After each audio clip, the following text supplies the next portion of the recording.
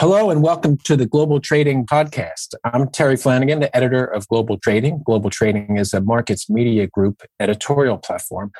Today, our topic is trends in trade surveillance, looking at 2021 in review and looking ahead to 2022. There's certainly a lot going on in the area of trade surveillance. Regulators are increasingly emphasizing the importance of trade surveillance as a way to prevent abusive, manipulative, or illegal trading practices.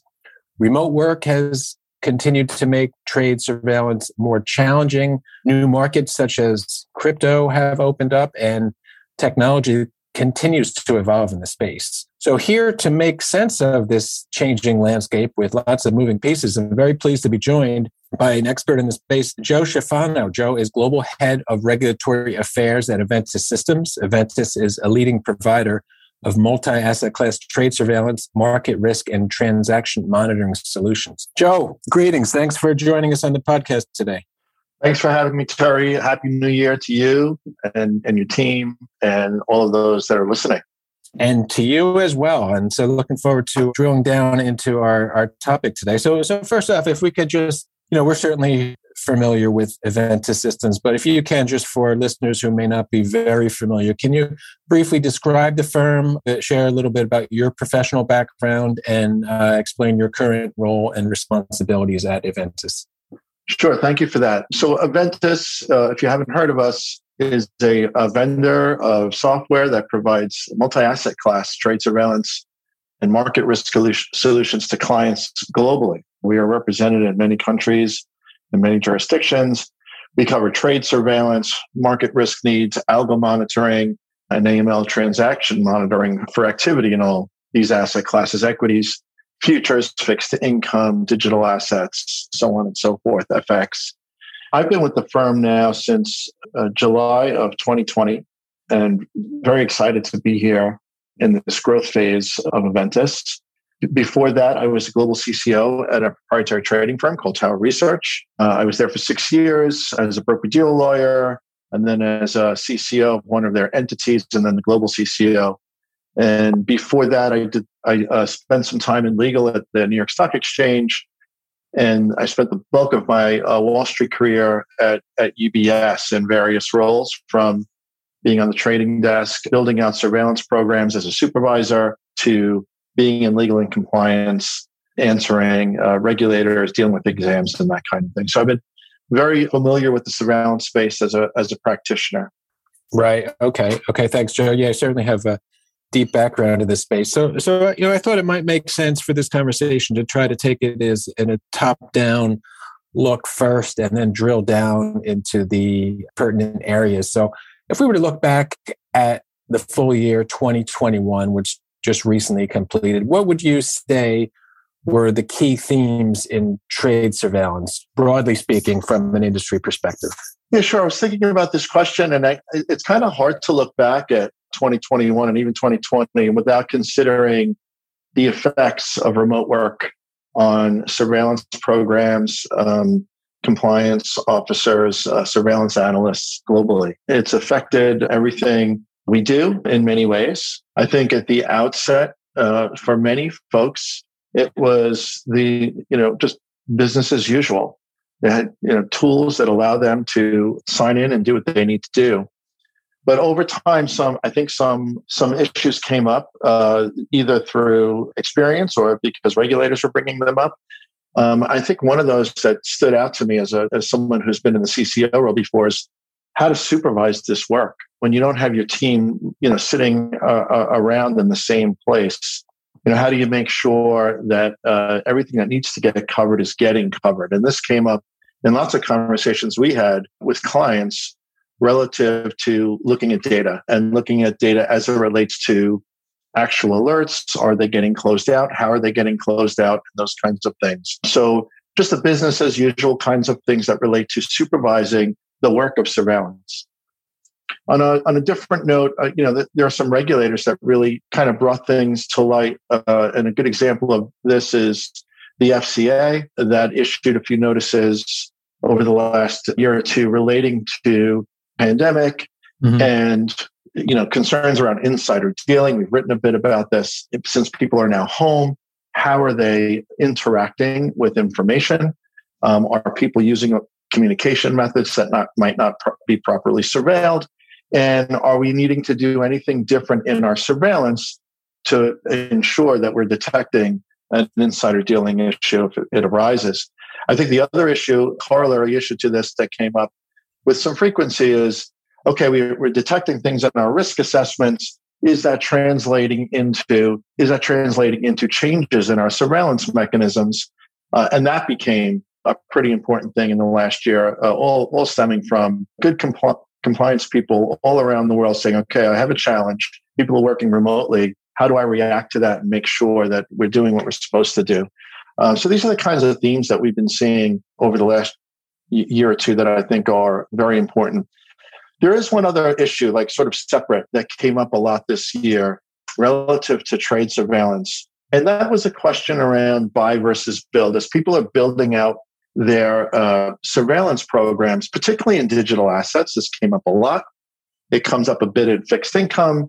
It comes up anywhere where there's some technical challenges and compliance officers have to think about their resources and how to have proper surveillance using the resources that they have, usually financial and sometimes human, right? How many people do I have and who do I have available to me and how do I build this out? And this came up a lot this year. I won't go into detail here, but we tried to write a fairly objective article on this, and we did, and it's posted on our website, eventasystems.com. Please go and seek it out. I'm happy to talk to anyone on that subject. I've been through that decision-making process before.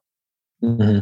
Okay, if we were to say drill down into a few specific asset classes, equities, may be the market that historically is most closely or most commonly associated with trade surveillance. What has changed, or what's important in the equities market currently with regard to trade surveillance? Yeah, so I think this is the market that I spent the most of my career in. I think it's a fairly mature marketplace as it relates to trade surveillance.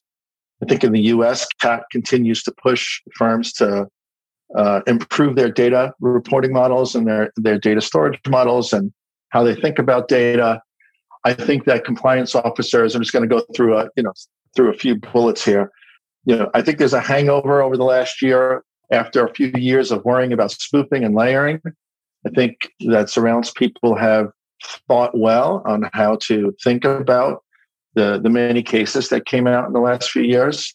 So I think people are, pretty well, hopefully well set in the space. They should always be vigilant, of course. And there's a continued focus, particularly here in the US, on topics that are difficult to surveil. Reg Show, Reg NMS, to a lesser degree, meaning it's probably a little easier, 15c3-5 issues. These kinds of issues they're not easy surveillances. Eventus happens to do these things well, but folks have struggled with this and they'll continue to struggle with it as market data increases and there's more disparate sets of data, more exchanges in the US. All these things create difficulties in that space. So I think there'll be continued focus there. Regulators, examiners are always focused on these issues. And I think, I mentioned this a little bit earlier, but another one I would point to is relating to equities, but surveillance more generally in the UK is a continued focus on making sure that a surveillance program matches your risk assessment, that surveillance folks are responding to issues in their risk assessments and not solely relying on out-of-the-box surveillance solutions. I think those days are over, and the FCA is going to be laser focused on this topic. I think looking forward, maybe something a little different and new in the equity space. You're seeing a number of venues come out and talk about overnight sessions for equities to give Asian trading communities access in their daytime to trade U.S. equity. So we'll see how this shapes up. We have some touch points there, and we're excited to see how that progresses on the equity side. Okay. Now, certainly no podcast about financial markets is complete these days without talking about digital assets, which continue to gain traction and adoption. So a couple of questions, very closely related questions for you, Joe. How are trade surveillance practitioners approaching this new asset class? And, perhaps as importantly, or maybe even more importantly, how are financial firms bridging the divide between traditional asset classes and this new digital asset class? Yeah, it's a huge green field, right? It's an exciting new asset class. It's an exciting new technology. And there are new regulations being proposed and talked about on a global scale, right? There are some issues that relate to the movement of money, and you have FATF and the travel rule and those kinds of things. Certainly you have a large focus on AML and transaction monitoring. And then you have assets that are trading on venues. And I think as regulators globally get closer to the regulation of venues, that will probably take the lead in the concern for compliance officers. So you have a growing number of larger venues taking, I think, surveillance and the regulation very seriously. A great example of that is just in the last month or two here in the U.S. We had a few congressional hearings, one in the House, one in the Senate. And I think the fact that those hearings even took place should be some indication of the seriousness with which legislators are thinking about this space, and the fact that they had, the heads of some major exchanges in front of them. Mm-hmm. And those folks like FTX and Coinbase and the like, talking about relative to this conversation, trade surveillance issues that were referenced several times in both the questions and the answers. It's very interesting. And we know through the press that there are a number of legislators thinking about putting forth a few proposals for legislation in the U.S. I think that'll be a welcome next step in the discussion. I think in a more granular level, we have many prospects calling us. When we think about trade surveillance in the space, we have many prospects calling us. And a year ago, the first question was always, what do I need to do? It wasn't, I know I need to do X. Do you have a better mousetrap? It was, what do I need to do? How do I build this out? Mm-hmm. And I would think now, in the more recent past, we still get that question a lot. But we also are starting to see, hey, I'm speaking to my legal counsel, I'm speaking to my compliance consultant, and they say I need X and Y. And it's interesting because what's happening is folks from the traditional finance world, like myself, let's call it TradFi, the term that people have been using, are now stepping into the space. They're bringing the lessons of traditional finance and surveillance in other markets here. And that should bode well and match well as regulation starts to come into focus and how this is all going to work out in legislation. Here, I'm talking about the US here, but I'm sure this is a very similar concept in jurisdictions globally. Regulators are going to want to know that markets are safe for people to get into. Mm-hmm. I think, the other question that typically comes up in this space is, what are the main differences? What are the main differences between surveillance and, traditional assets and digital assets? And I think the answer is there are some, but it's mostly the same. What are the differences? Well, they're not insignificant, right? These are 24/7 markets. That's new. Having a surveillance mechanism operating on a continuous basis. Many of these venues, if not all of them, are already surveilling in real time, if not headed there. So that's kind of new. There's a large amount of data. That's not necessarily new, but it's certainly new when you think about it in the scale that we're talking about on a globally for some of these venues. There are no, the data formats at many of these venues, sometimes they suffer from disparate data formats. And that's a challenge to surveillance, and that will improve over time. That's just a growing pain, but that's a challenge we help our clients through on a very consistent basis.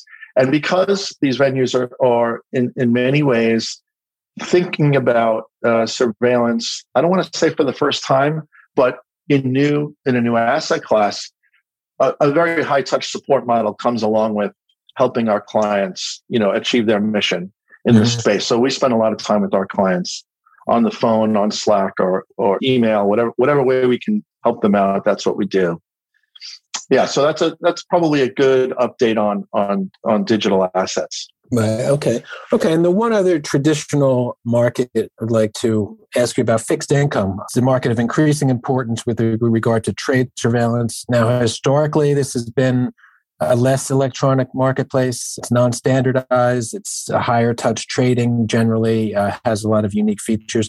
What's important with regard to fixed income and from a trade surveillance perspective? And what is Eventus really looking at in terms of bringing these solutions to the fixed income market? Yeah, this is an interesting space, right? And in some extent, if we just think about it from a U.S. perspective for a moment, to some extent, we've been talking about when is certain types of regulation coming to the fixed income space. We've been talking about the electronification, I guess, of the fixed income markets, trading markets for a long time, and it seems like we're still talking about it. But I think that's coming to bear, and maybe that's evidenced by the fact that sometime in late 2020, we started having existing clients for whom we provide trade surveillance in multiple asset classes come to us and say, can you help us in the fixed income space? And that was interesting. And that kind of drove us to build out a surveillance program for fixed income, which we've been doing. Clients came to us because they sort of wanted that flexibility and customization that we bring to the table. And we've been able to really build this out.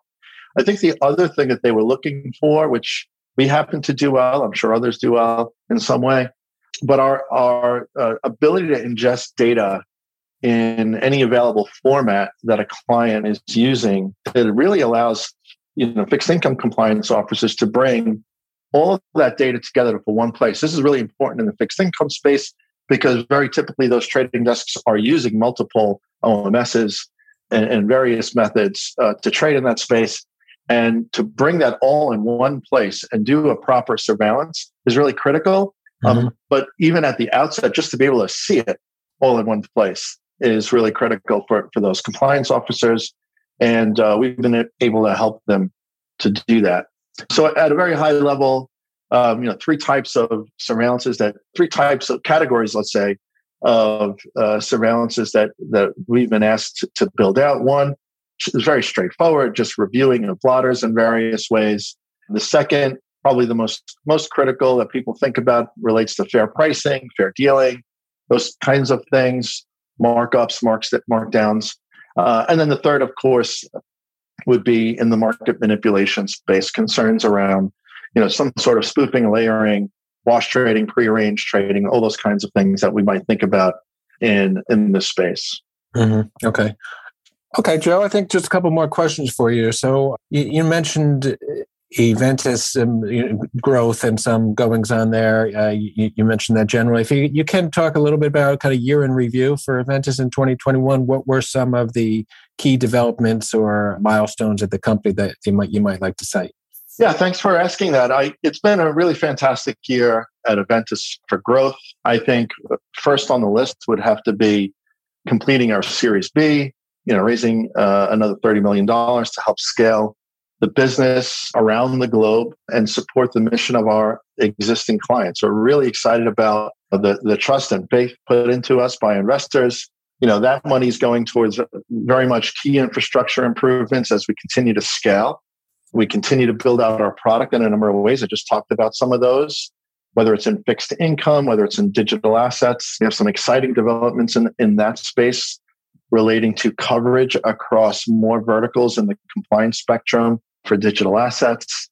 So we're very excited about the work we're doing to keep pace with technology and across asset classes and bring those tools to clients. Interestingly, the more we scale, the more we're working closely with our clients to build these things out, whether it relates to more automation and machine learning. Some of it relates to the look and feel of the platform. Did a lot of work last year in insider dealing, with a lot of good input from some of our clients. Or it might be in the world of data analytics and the power of data statistics and those kinds of things. Because we're a high-touch model and we're constantly talking to our clients, we're constantly improving the platform based on that feedback. So it's a great feedback loop. I think the other thing worth mentioning, continue to win a bunch of awards, and that's exciting. One big point for that is that of the 10 awards I think that we won in 2021, 4 of those were in APAC alone, which is great because we really pushed expansion in that region in the last year and a half. And it really is reflected there. It reflects our growth in that market. It reflects the feedback of clients and that sort of thing. So we're excited about growth across the globe, particularly in Asia. It's such a big market. And I think for me personally, this is really all, predicated and due to the fantastic team we have here. I really love working with everyone at Aventus. We just have a great group of people, working on a common mission, which is to help our clients think through their surveillance needs. Okay. And finally, Joe, if we could just kind of forward spin this conversation, if you could briefly outline what people might expect in 2022, both in terms of trade surveillance broadly and specifically at Aventus Systems. Yeah, sure. I think the big topic for 2022 globally, especially here in the US, relates to digital assets and continued work. Will there be some legislation proposed, and what will we do with that? I suspect there will be, and that I think is going to drive a lot of priorities for firms as the U.S. tries to think about and take the lead in what a legislative framework should look like, particularly as it relates to stable coins, but also as it relates to the venues that are the on-ramps to the digital asset world for clients. So I think that will be something that we can expect a lot of discussion around in 2022. On the trade surveillance front, another thing that comes up with some frequency for us, and I think will be continued discussion, will relate to surveillance across markets, particularly in digital assets. It's come up a few times around the edges in the discussions in the marketplace around digital assets, and I think it will come out more and more this year, the talk and the need for thinking about surveillance methods across markets.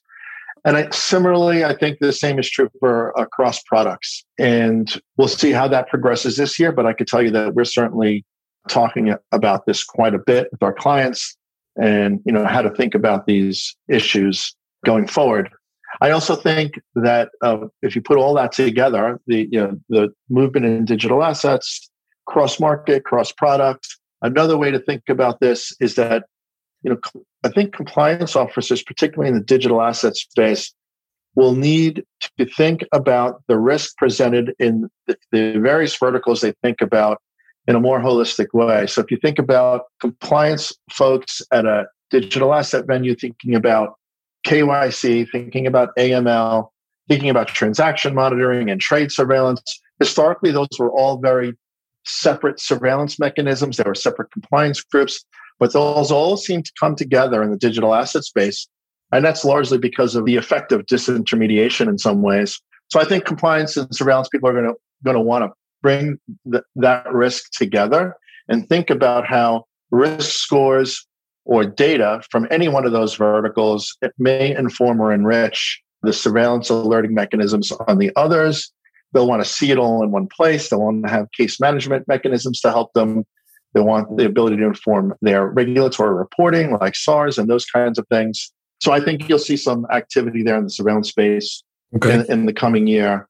And then lastly, of course, regulators are going to continue to demand that firms keep pace with the various surveillance methods that are in the forefront. So I think that's what we can expect here at Aventus and in surveillance more broadly. Okay, great. I think we can leave it there. Joe Schifano, this has been a really great conversation. I want to thank you for your time and your insight on this. Well, you're very welcome. And again, a very happy New Year. Yes, and you mentioned you talked to folks about trade surveillance. You're reachable on LinkedIn. So anyone feel free to reach out to Joe, talk about trade surveillance and I don't know, maybe other things, football, Pokemon cards. I'm not sure what your other areas of expertise are. Right now it's Ted Lasso. So I'd love to talk. I've been binge watching Ted Lasso. Anyone want to talk Ted Lasso, let me know. Heard great things about that. I'm Terry Flanagan. This has been the Global Trading Podcast. You could find us on the Global Trading website, fixglobal.com, also Apple, Google, Spotify, wherever you get your podcasts. Our guest today, once again, Joe Schifano, Global Head of Regulatory Affairs at Aventus Systems. Thanks again, Joe. Take care, Terry.